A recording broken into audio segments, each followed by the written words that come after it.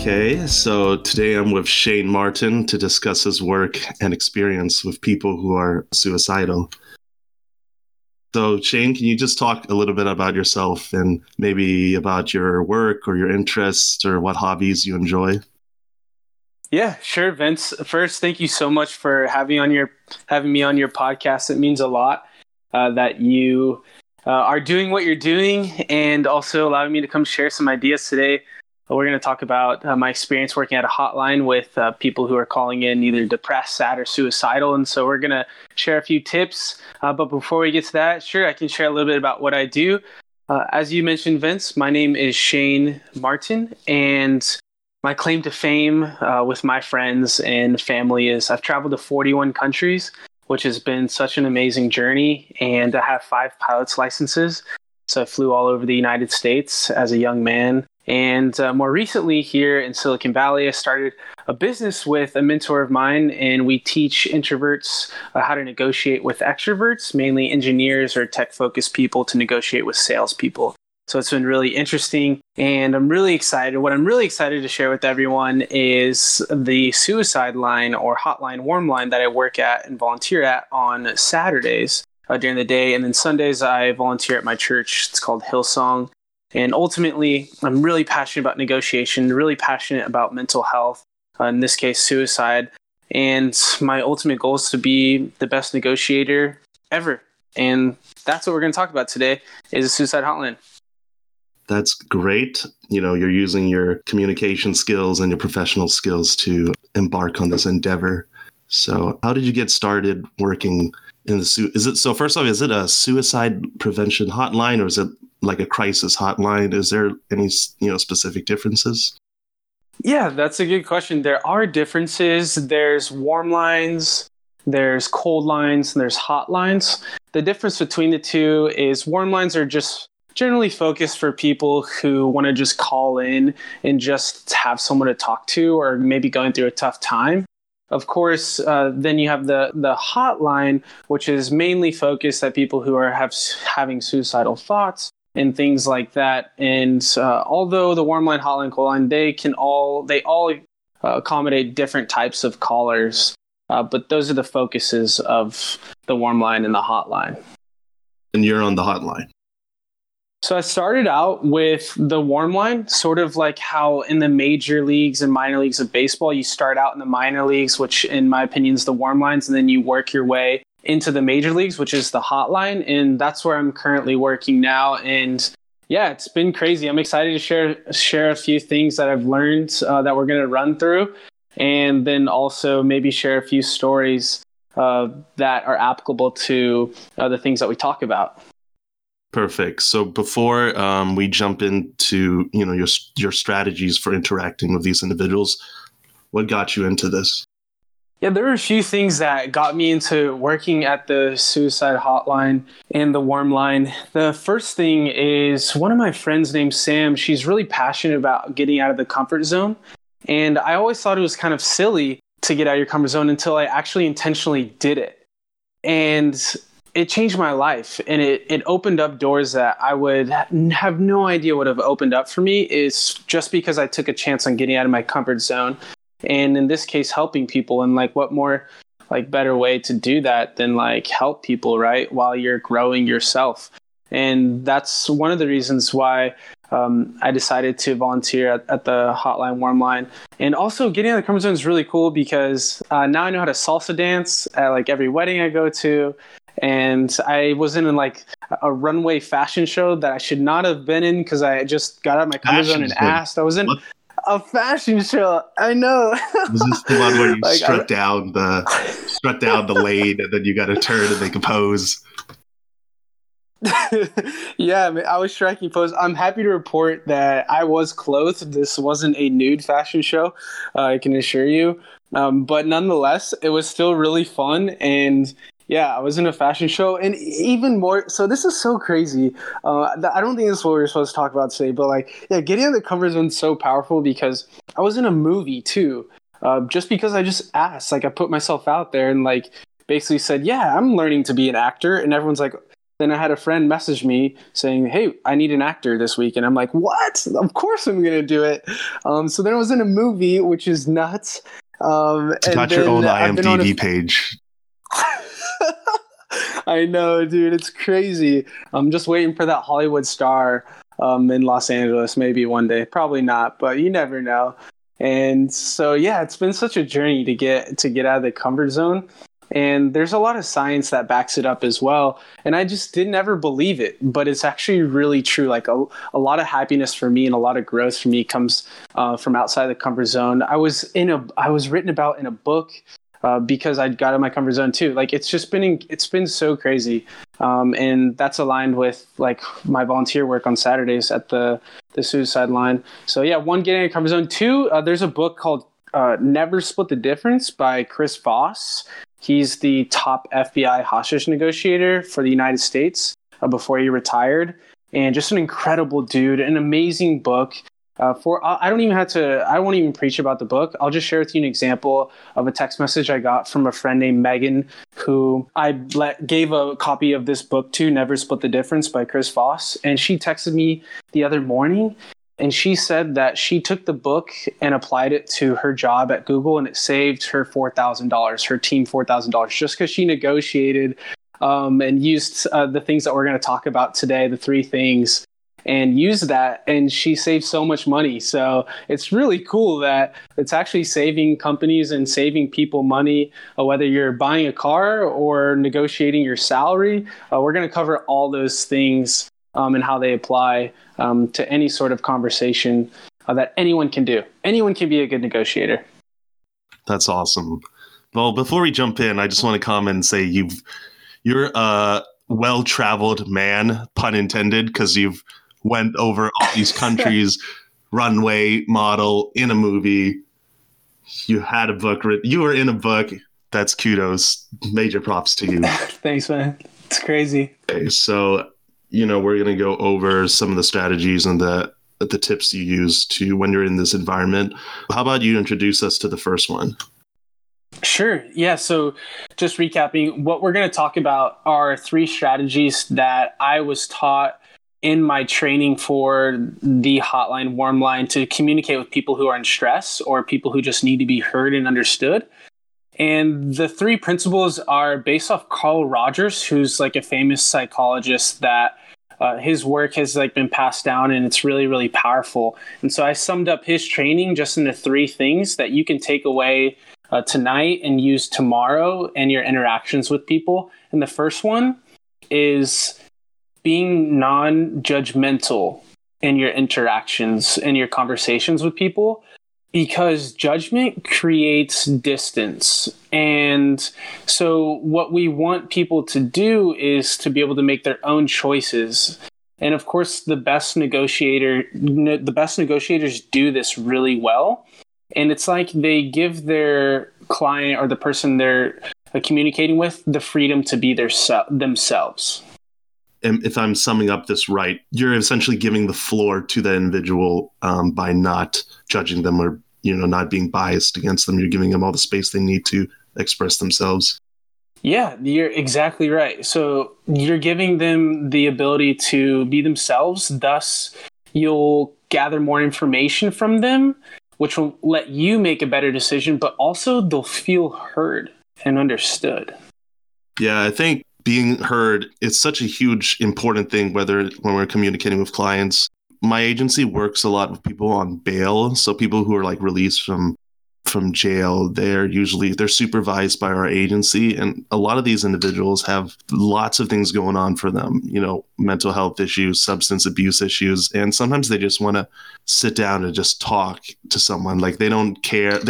Sometimes they don't even need like assistance or help. They just want to sit down and, talk about the problems, what's going on with their lives. So, just giving individuals a space to express themselves is so crucial to the work that we're doing. Yeah, that's awesome. And when they do express themselves, they feel more in control of like their actions and also themselves. And that's also like what the best people do at the Hotline warm line is they allow people on the other end who are sad, depressed, or want to hurt themselves to feel in control and to feel like they do have a handle on their emotions. They're just going through a really tough time right now. And we've all been through really tough times. We've all been through downs and ups, like me especially. And just having someone to be there for me and to not judge me is all I needed when I was feeling down and sad. And I'm really grateful for that. And I always remember that person. And yeah, I'll never forget them because they weren't judgmental. I can share a story too. Yeah, please do. If you want. Okay. There was this person who had called in, and just like typically they're feeling lonely, feeling sad. You know, they had just probably an unfortunate circumstance. Maybe it was a death in the family or something like that. And they were just really depressed. And I could have made up all these judgments about this person in my head, maybe made some judgments about them circumstances, and it would have affected what I would have said in the rest of the call. But turns out, like, instead of judging their situation and labeling them as like crazy or ridiculous or out of their mind, I mean, like, have you ever thought that about someone, Vince? Like, this person, you're talking to them, they're just like, they're crazy, they're like... Because, okay, we both work in Soma South of Market. You see the people that we see, you know the people that we see on, you know, it's unfortunate, like, what happens, you know, to some of these people, but, you know, we're walking down the street, there's people we're like what the hell happened?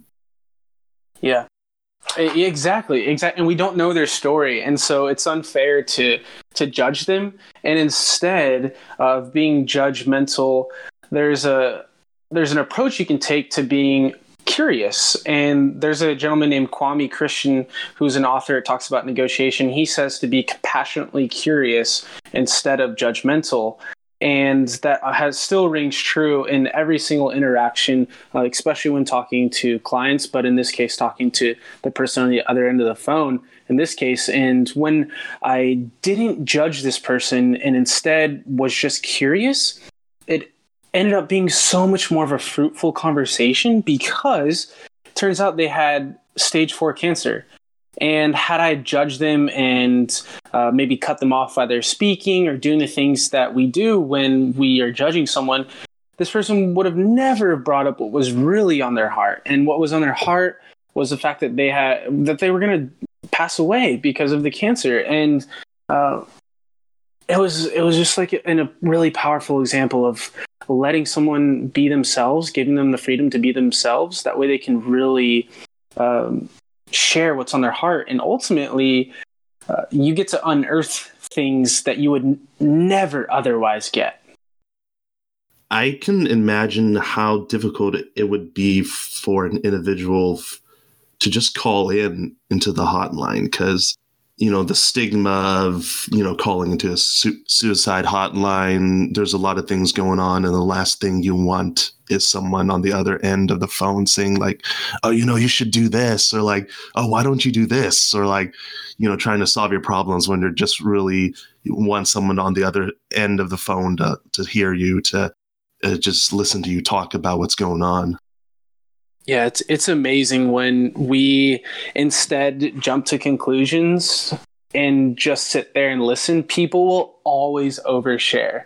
I have a friend, Jose, who, when I'm talking to him, he takes forever to respond to what I'm going to say sometimes, because he's such a good listener and he wants to hear you out and he's not judging you already. And that kind of leads us into our second thing that we're going to talk about today. But it's just so powerful when you defer judgment, when you don't judge someone, you discover so much more and you have such a better conversation. Guaranteed. Okay, so you wanted to jump into your second point, using silence. Can you tell me the significance and the impact that makes? Silence is so powerful and also really awkward sometimes, because you're talking to someone and you say something and you're finished, and then you kind of like look at each other awkwardly maybe you've experienced this on like a first date or something with someone, and there's like that silence that hangs above the table or the bar or wherever you're at on a first date. And it's so weird. But in negotiations, and in the case of where I volunteer at the Warm Line and Hotline, it is a powerful weapon that is so important to making sure that someone feels heard. And it allows people to like feel, and allows people to think, and really it allows people to fill the silence. And so I challenge everyone listening to give this a shot the next time you're talking to a friend or family member on the phone. When you feel like they're done talking, just pause for an extra few seconds, and they'll probably keep sharing because they're going to like fill that silence with something. And so, yeah, if you want to get someone to share more, just use silence. I'm thinking about your first date example, and there's so many instances of, I'm at, like a kickback, or I'm at a party where, I'm meeting new people, like friends of friends. And I go up to them and I say like, oh, where are you from? What do you do? And then when I finish asking these like really basic like start questions, we just end up like looking at each other, and it's like, okay, where does this go? Yeah, it's kind of strange. And especially if you do it like really quite frequently in the conversation, they might think like, okay, this person doesn't know how to communicate. And that's not true, because you're just using expert communication tactics to get them to share more. But yeah, I recommend using it at the appropriate times. And I can share a few times like when you should and you shouldn't use it. But I feel like in summary, it's just one of those things that you feel out. Yeah. And just try out, because there's no one size fits all. Because it's like, I think we're so socially accustomed to driving a conversation and like keeping it going. And if we stop anywhere, like that just means that either, we're dumb and we don't have anything else to say, or like, we're just not an interesting person because there's like pauses. Have you ever heard those things where it's like, oh, if you're going on a date with someone, you always want to keep the conversation going? I mean, there's always this fear of being boring. But yeah, what you're saying in like business negotiations, or like, you're talking to a therapist or whatever, sometimes it's like we're in deep thought if someone, tells us about a very difficult moment of their life, or like sometimes you just don't know what to say. Yeah, and that's totally okay to not know what to say. And if you don't know what to say, then you probably best like not say it, because then you don't want to say something that you don't mean. And it's so funny because I've brought this up to people, especially at work, and I'm like, well, give using silence a try, just give it a try. And I had a coworker named Dan who said that he was on a call with a client, and they were like sort of being tough to negotiate with and tough to talk to. And this was like a pretty big deal size. And he said that he sat on the phone using silence for 13 seconds straight, and they finally responded. So imagine like the awkwardness of just like sitting there. You're like, okay, who's going to talk, right? And that's okay, because if you, who's going exactly, who's going to break? And of course, like it's different. Being on a first date's different than like in a business negotiation or speaking to someone who's feeling sad. But I just think it's really powerful for us to just ask a question and then use silence. Like we say something and then we stop talking, and we allow people to respond. We allow them to speak. And it's like when you're giving someone information over and over and over, like when I think about a teacher like just preaching up in front of the projector for hours and just feeding you information. It's like, when is this person ever going to use silence? So it's when we're giving someone information, you're just feeding them. But when we use silence, it gives people the time to digest. It gives them, in this case, time to digest the food that we've been feeding them. And that's what silence does. Does that kind of ring a bell, or what do you think? Yeah, I like the teaching example, because we don't want to bombard someone with too much information where they can't process it. In terms of your interactions with people calling in, what are those interactions like? Are there people just like talking constantly, like boom, boom, boom, boom, firing off things, or do they say like a sentence? Maybe they pause a little bit. Like, what are those interactions like? The interactions vary, really. I wish I had a more awesome and elaborate answer for you, but everyone's different and everyone handles differently. And so you never really know what people are going to react or how they're going to react to silence, because it is awkward at first. But one thing that is the most common theme that I see is that people always want to fill the silence. People will always want to fill the silence. And an example of that and a story of that is there was someone who had chimed in, and they were called in, and they basically said, "I'm lonely and I'm feeling suicidal." And on the other end, of course, like my ears perk up and my heart starts to pound, and you lean in, right? Because you have to react. But before you lean in, like you use silence and make sure that they don't have anything else to say, because it might, like we said in the first thing, being non-judgmental, it like unearths things that you wouldn't normally get. And that's what silence does as well. So they say, "I'm feeling suicidal," and you pause. And you just pause and you just like sit there with them and allow them to elaborate. And then you go into your questions. In this case, you go into assessing their suicide and where they're at.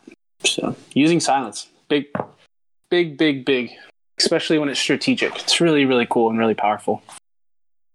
I just want to go back to the topic of being non-judgmental. Was there ever a time when you're like, whoa, like someone called in and you're like, this is a red flag, or like instead of being open to what this person is saying, you found yourself being judgmental? Oh, 100%. As much as it pains me to say, like humans, we are all like judge, and we all like, it's our natural inclination to judge the person. And I'm just as guilty of that as well. Like there have been a few cases where, because not every call is going to go the way that like you want it to, or that you hope it to be. But there are a few times where I've gone into the call where I have been thinking like, oh, this person has called in already 20 times. Like they don't actually feel suicidal, or they don't actually need help, right? And that's just not true. That's incredibly incorrect, because you don't know what that person's going through.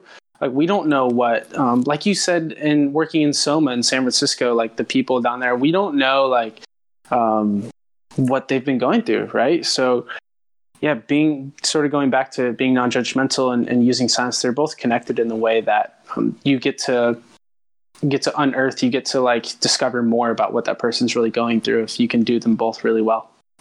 And you mentioned about the person calling 20 times, and I know I'm kind of jumping around a little bit, but it's kind of it's like frustrating when on one hand you have to preserve whatever resources that you may have to make sure like the people who need to be assessed because they're really high risk for suicide, making sure that they get the resources as a support. But on the other hand, like the guy that calls in 20 times, you want to make sure he's all right. So it's like that balance of using your resources wisely, but at the same time, trying to accommodate for everyone. Yeah, exactly. And we limit calls 10 to 15 minutes to mitigate that ability of people just sort of overtaking the line. But when you said it made me think, Vince, about one other thing in the mindset of like not being judgmental, like whether you're on a first date or whether you're like meeting a new friends or at a networking event, or in this case, volunteering at the suicide line. And it's really important to know that like, we're not going to be right. Like you're not going to be right every time. I'm not going to be right every time. That's the real key, is that having the right mindset is so much more important than like making sure that every call goes the way that you want it to be. Because ultimately it goes back to what you said earlier. Everyone just kind of wants to feel heard. They want to feel understood and listened to, especially when they're going through tough situations. What was one of your toughest moments or toughest calls? Could you, share a little bit about that story? Yeah. Wow. Just thinking about it, I like sort of have chills. And this was a person who was really hurt. Like maybe you're whoever, you're listening and you may like have felt hurt, like backstabbed or someone really, really hurt you. And this person was just sort of at the end, like of just mentally holding on to what had happened to them. And so to be that person on the other side in my situation and putting these, deferring, not using any judgment, silence, like it was really powerful. And so what happened is this person was at the ledge. They were stories up, 5+ stories up, and it was critical. Yeah, it was like almost, it was almost critical. And the reason why, I'll tell you why. And so she was at the top and like wanting to jump out the window. And they said that. And my job isn't to, our job isn't as much as it is to love people, it's to just meet them where they're at. And so I responded with just like, is the window open?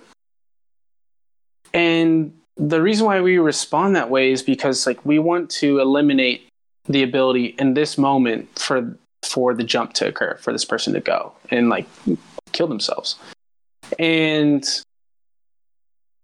it was so powerful because I felt like when we were on the call, when she called in, I closed my eyes and like as she was crying and you could just like hear like it's almost like when she was speaking, Vince, I could like hear what she'd been through. Like I could just like in her voice, in her tone, I could just like be with her. And so I closed my eyes and just like sat myself on that window ledge right next to her. And I just put myself right there with her and just gave her an ear to lean into and to just like share. And we talked and talked and talked and talked and talked. And right as we were coming up at the end of the time limit, she decided to like not jump. That's powerful. I mean, how did you feel after the call ended? What was the end result? It's really pretty tough. It's really tough to put into words. Suicide is a topic that's like really sensitive, even to me. And I'm talking to people all the time. And how I felt afterwards was you just needed to take a breath, take a moment. And I took a walk and just came back ready for the next one. And that's totally okay because I feel like this is a gift that I've been given to just meet people where they're at. And like, I take it really seriously and I care so much. And that's why it hurt so much. It's because I cared. And so we have to sort of brush those things off. Like a baseball player fails 70% of the time, but they still end up in the Hall of Fame. It's like you get all these setbacks, you go through these tough times, you go through droughts, you go through times where you're not doing well, or you go through a tough situation, and it's just about brushing it off and bouncing back and surrounding yourself, of course, with like people who can lift you up and support you. And thankfully I have that, and that's what I did. You were saying you placed yourself kind of in the shoes of that person, like you were on that windowsill or that the ledge, and you felt their pain. Does this take a toll on your mental health? It's really hard, Vince. It's so hard. But the thing is, like, the people who I guess I'll reframe the question. How do you take care of yourself so you don't get burnt out? The people who also volunteer are going through similar things, like, they can relate, they can understand. And so just like talking to someone and just communicating like, wow, this was a really tough situation. And just communicating and walking through like where you're at mentally is so powerful. It's almost like sometimes I feel like sort of like a punching bag. Like you just take punches all day and you just take punch, punch, punch. And then like you gotta like take a rest, take a seat. And you do that by sharing how you feel, and then also again like just being surrounded by like people who are gonna like lift you up and like keep your spirits high. And that's been the two things. Yeah, just talking it out, and also having a person outside of where I volunteer to just go to. In this case, one of my best friends, Tyler, who I just kind of share how I'm feeling, and yeah, does the trick, man. And again, brushing it off too. And just knowing why you're doing it allows you to get through that. You know, you talked about not being judgmental in your interactions, using silence as a tool when you're talking to these individuals. We're going to go on to the third part, changing your vocabulary. Can you just describe that process to us? Sure. Changing your vocabulary. When you speak less, your words mean more. So when you speak less, your words mean more. And it's really powerful what we say. Like whether your words are written or whether your words are being spoken, every word counts, and how you say those words count even more so. And Simon Sinek is a really famous leader and speaker who has talked a lot about leadership in business. And he talks about in his book titled Leaders Eat Last.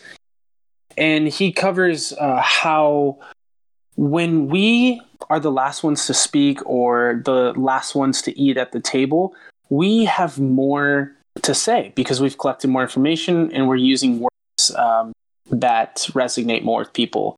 And one way to do that is by asking questions that start with how and what.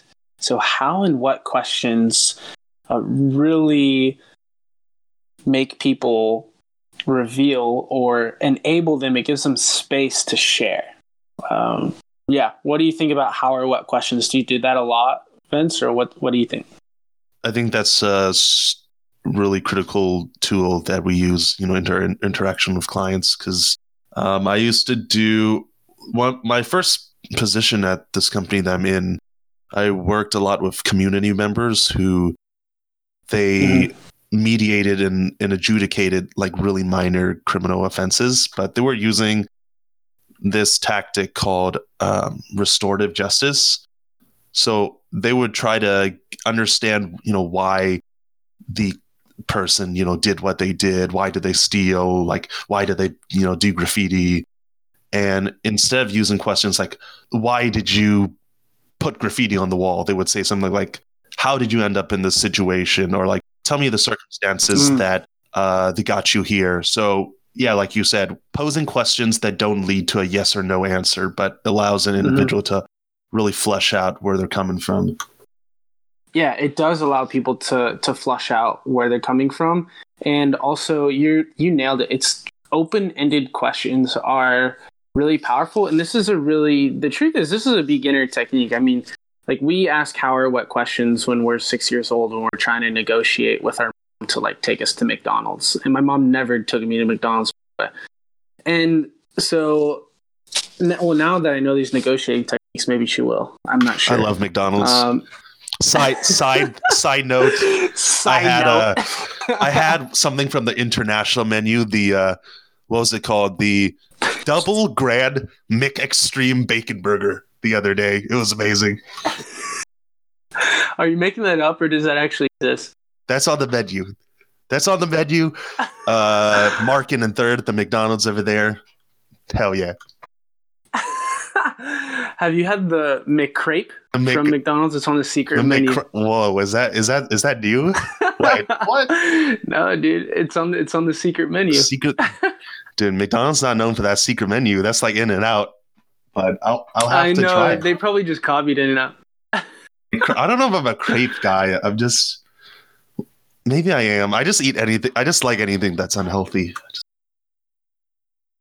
How about the McChip Witch? It's a cookie, but with a McFlurry on the inside of 2 cookies. Wait, how's that work? What? What? How's that? It's a cookie sandwich, Oreo cookie sandwich. What about Dude, are you pulling my leg? That sounds too good to be true. Google McChip Witch. Hold on, we're gonna do this. We're doing this live. We're doing this McChip. Yeah. McChip Witch. The original. It's the real deal. Witch? McChip Witch. Yeah, you might have to know someone to like hook this one up. I'm not sure. Like, maybe you got to bribe the cashier. I don't really know. But if that doesn't work, if you negotiate and they don't make it for you, you can just make it yourself pretty easily.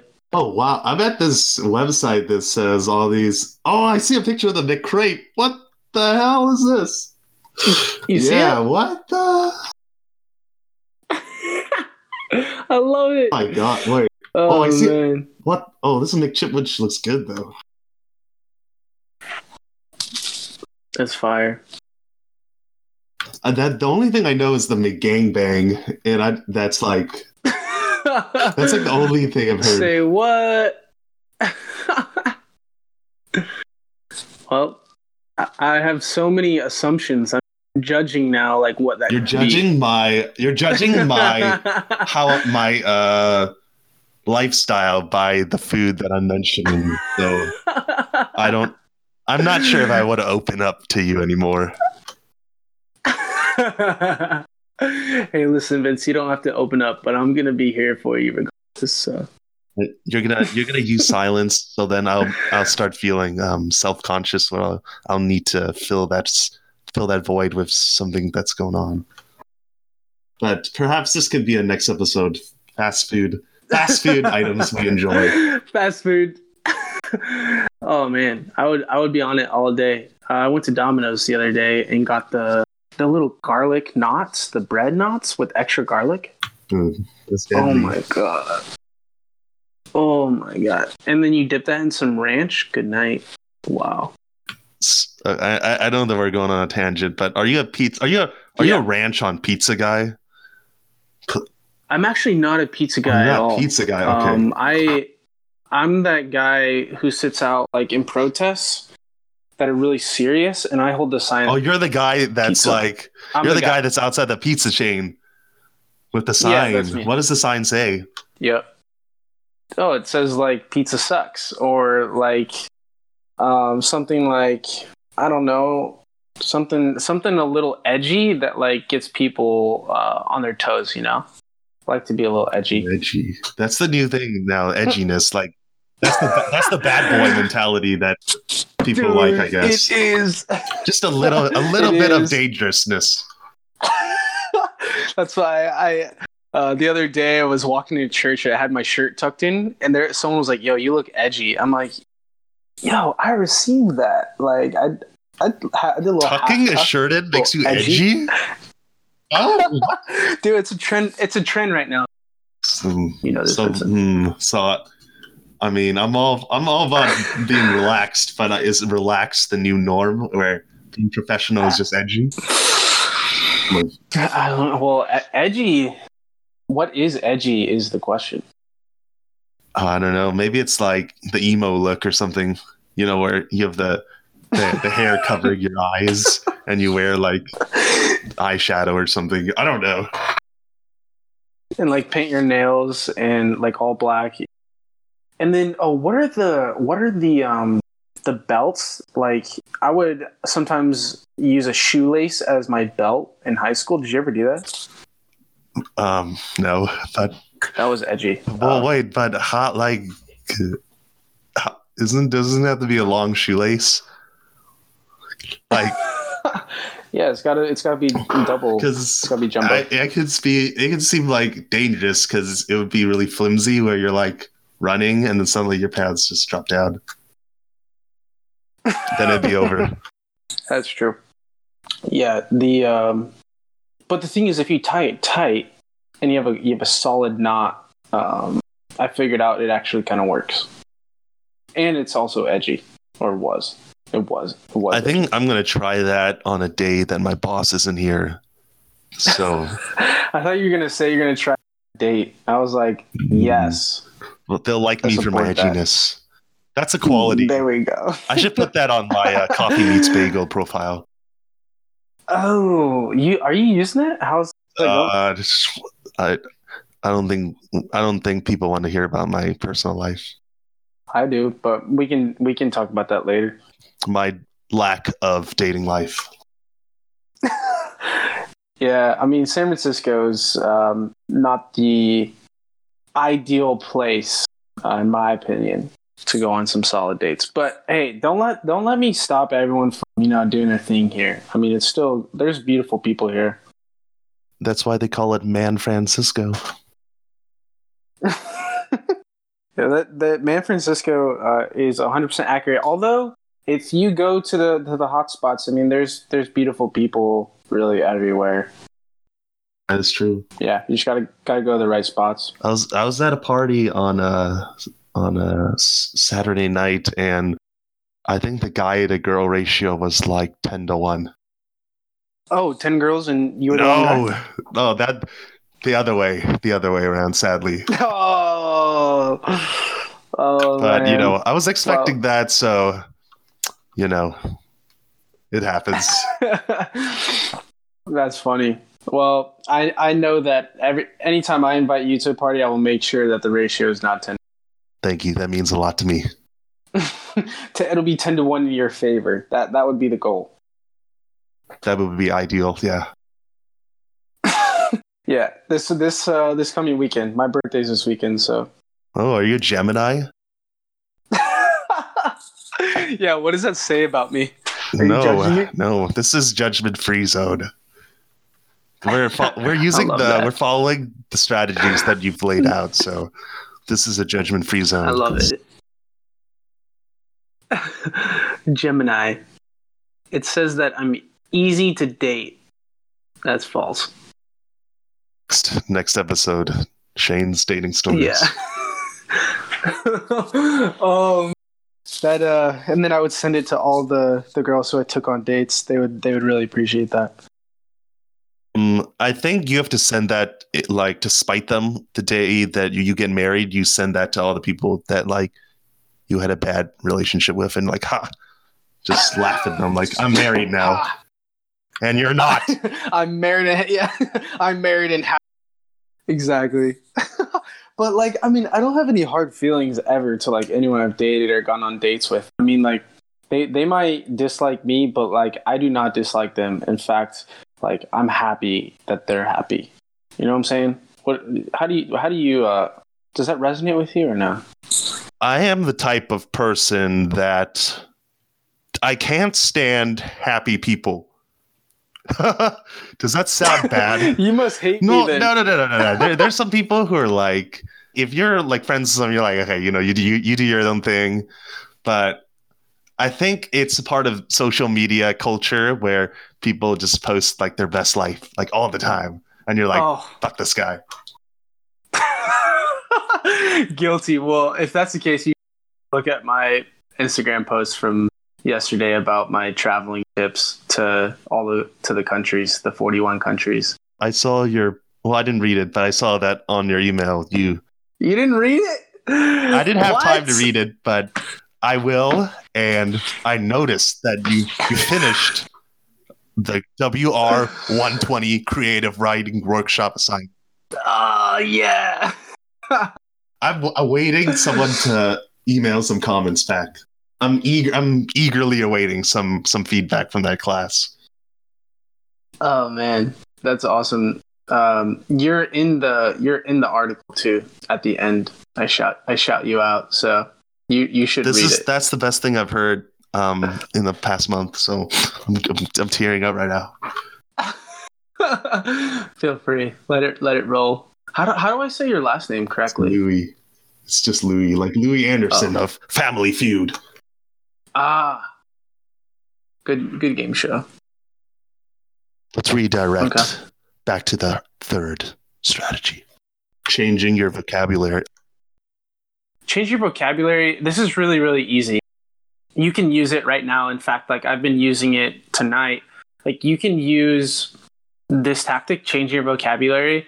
For example, one thing that's the most powerful the most powerful word is someone else's name.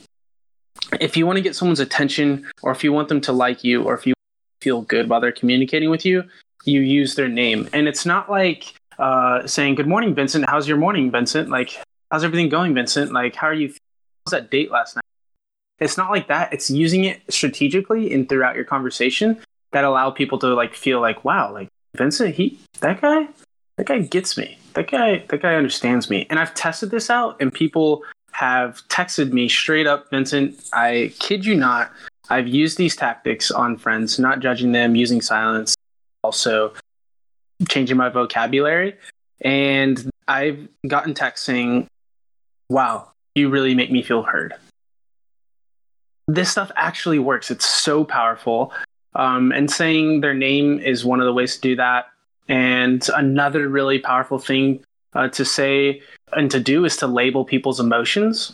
And you do this well. I've heard you do this. That you label like how someone's feeling. So it seems like you're pretty excited about this podcast you're listening to. And if that's how you are indeed feeling, you're going to be like, wow, like this guy or girl really gets me. They understand me. They know how I'm feeling. And it's powerful. When we label someone's emotions, we bring them to life. Like we give them meaning.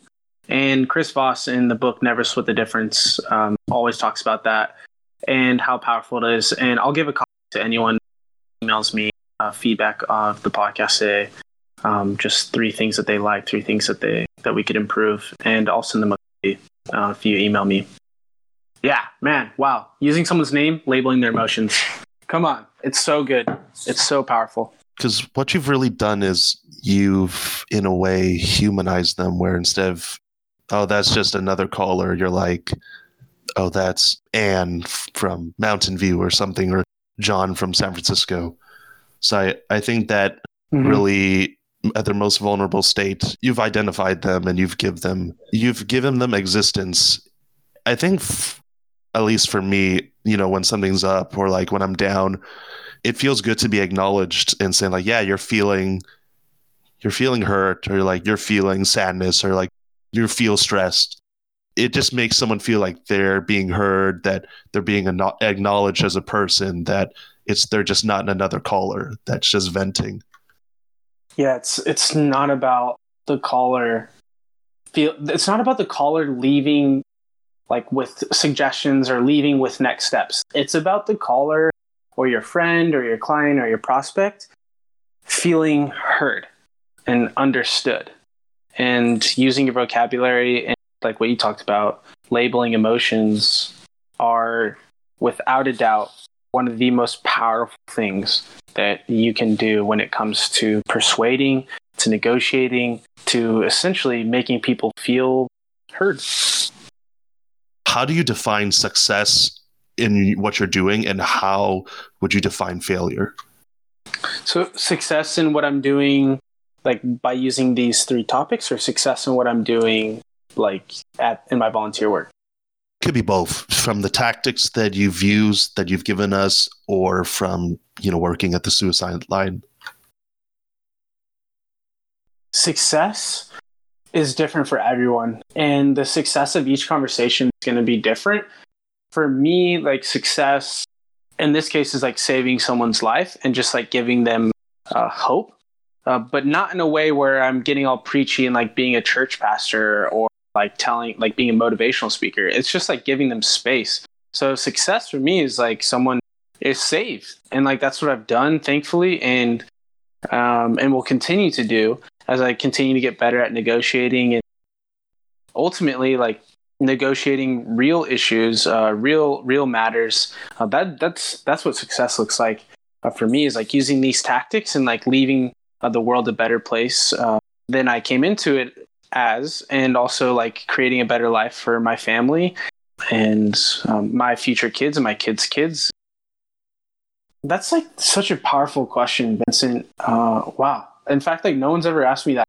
It makes me think like success for me means and using these tactics means like I want to and I will change the generation like of my family name, like the shift hope and like prosperity for my family, to like give them the things that they like never they could have or never thought they could to live. And negotiating is my gateway, like whether it be in tech sales and volunteering on the weekends or running my own company. Like success means everything to me.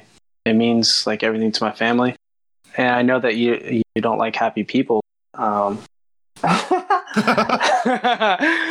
I'm so happy with like this conversation and like being your friend, and like happy with the goals that I have, and happy that I'm on my way to do just that, to be that shift. It sounds like you've really thought about not just your short-term goals, but what you want to do with, moving forward with your life, with your kids, grandkids, and how to stay happy in the long term. In terms of at the suicide line, what are some moments where you walk out and you're like down, where you're like, darn, I messed up, or I didn't accomplish what I came here to do? The moments, those happen. Definitely. Those happen. Not as often as success, like not as often as I originally thought that they would when I started several months ago. And man, that's a great question. Again, it's a particular circumstance when I neglect everything that we talked about today, like deferring judgment, silence, and using the right vocabulary. Like when I neglect those and try to solve that person's issues or problems by giving them suggestions or like telling them what to do, that is failure. That is failure, because like one, I don't really know them, like nor do I have the right to like tell them what to do, but I do have the ability to listen really well and make them feel like they were understood and carry on what they want to do with their life. So as far as failure goes, it would be neglecting like these tactics, and people get angry, like people get mad. I mean, I've had people hang up, cuss, scream, yell, like that's the norm. And it's because I forget to do those things. That's kind of crazy to me. Well, maybe it's not that crazy because, when you're calling in, you're already at probably at a very low point. So I guess it's not that absurd that there's some kind of pushback, but yeah. How do you rebound from, an unsuccessful phone call or just being down? Well, first you like recognize that, it wasn't good. You recognize like, wow, I sucked this time. And the way that you like rebound from it is what we were earlier about, like the best basketball players, the best people in sports, like the Michael Jordans, the LeBron James, like the best elite athletes. And I use sports as an example because it's like something that people can relate to, is they brush off the crap, dude. They brush off like the tough thing, like the mistakes they made, but they never forget them. They never forget how they messed up, and they learn from them, and they take those learnings and get better. And so in the failures, you get more astute to what you're trying to accomplish. And so failing sucks. It sucks really bad, but you always learn more from that. And so the answer is to bounce back. You recognize the failure and you learn from it and you get better. Could you wrap this up for us, Shane, about what you shared with? Yeah, absolutely. The three things that we covered today were based off the psychologist that is named Carl Rogers. And what he talks about is deferring any judgment when you're going to a conversation with someone, worker, friend, or someone you like. So deferring any judgment, not using any judgment towards them prior to your conversation and in your conversation. The second thing is to use silence and use it strategically because you're going to be able to unearth things that you never get before if you just asked a question and just went silent. The third thing is changing your vocabulary. And talked a little bit about how we can label people's emotions and how powerful that is when we're able to highlight how someone's feeling. They'll open up to you even more and say, that's right, Vincent does get what I'm trying to say, and I'm going to share more with him because it feels like he's vocabulary that makes me feel good.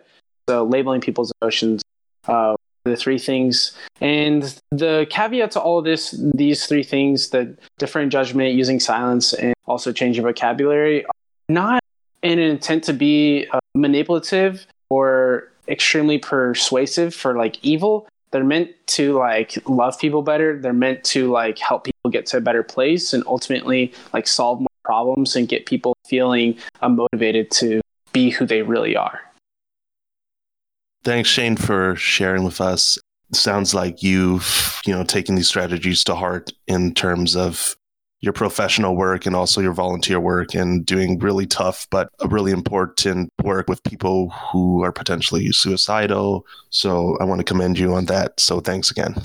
Yeah, thanks, Vincent. I really appreciate spending time with you. And to everyone who's listening out there, definitely follow both of us on social, on Instagram, sfshane_ and Vincent as well. And if you have any questions interested in talking about volunteering there, just want to learn a little bit more, I'm happy to help. So really, really thankful for listening.